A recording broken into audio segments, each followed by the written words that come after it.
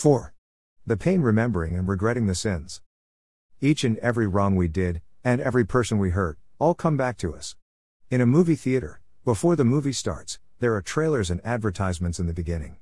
Till that time we can talk, drink, eat and move about. But once the actual movie starts, we have to just watch. Similarly, our life is the period of advertisement. We can laugh, play and have fun, but the moment death arrives, we have to just watch what we did in life. We are shown all sins of our tongue, sins of our eyes, sins of our hands, each and everything comes back to us. The violence. Just for the sake of a woman, just for the sake of fulfilling one's desire, one doesn't see family, relation, a child and attack with acid or kills if defended. They all become real and haunt us. Ask the person who was just saved from drowning, he will tell you how he saw all his life in multi-dimensions in just a few seconds. All these sins haunt us. At the moment of death, he shows us the proof of what we have done. What happens to the people who burn the daughter-in-law alive for the sake of dowry? Her screams haunt them. The sons who don't even give proper food to their father hit their parents. For the money, cheating one's own partner. The whole family commits suicide. Heavy interest rates, looting, killing. An innocent daughter is kidnapped, raped and killed like an animal. Don't they think of their family even for a second? They are worse than monsters. The young daughters who go missing, what happens of them? They are sold to rich people and they are never able to leave that dark world. How do they feel? She must remember her parents, her loving brother. And what if she was the only beloved child of an esteemed and noble family? How would she feel? Whoever that girl would be.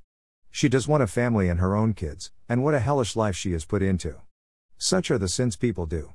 Is there an end to it? Sins in the name of religion.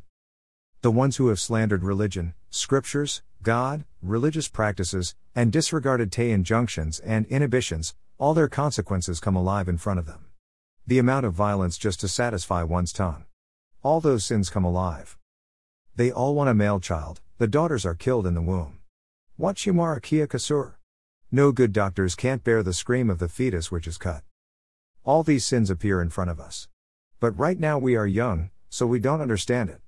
We enjoy everything now, but we will pay for it. We can't even overcome a small addiction. Where will we go? No one is exempted from this misery. The story of Dashrath Maharaja. After Rama's departure to the forest, Dasharatha lies in his bed with a wailing Kaushalya. He suddenly remembers an incident which had occurred in the past. He narrates to Kaushalya about how, by accident, he had killed a young boy named Shravana mistaking him to be an elephant. Dasharatha, who was then a crown prince, had gone hunting on the banks of river Saryu. He was an expert in hunting by determining the direction of the sound and heard the gurgle of an animal drinking water. Mistaking it to be water flowing through the trunk of an elephant, Dasharatha shot an arrow. He became mortified when he heard a human cry as the arrow found its target. Dasharatha hurried there to find a boy lying sprawled on the banks of the river with an arrow lodged in his chest. The boy forgives Dasharatha for his unintentional unrighteous act and demands that he pull the arrow out of his chest. He also tells him to take the pitcher of water to his blind parents who must be waiting for him. The boy dies.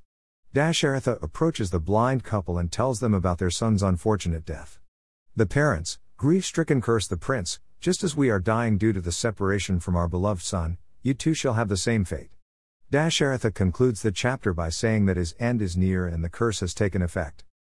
Kaushalya had no idea. Such a secret sin, but it came and haunted him. A sin and mistake, but he had to pay for it.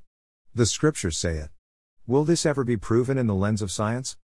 Karela karma na badla to David Apadecha. We have to pay for each and every karma we do. The story of the choice of hell. Once a person was sent to hell.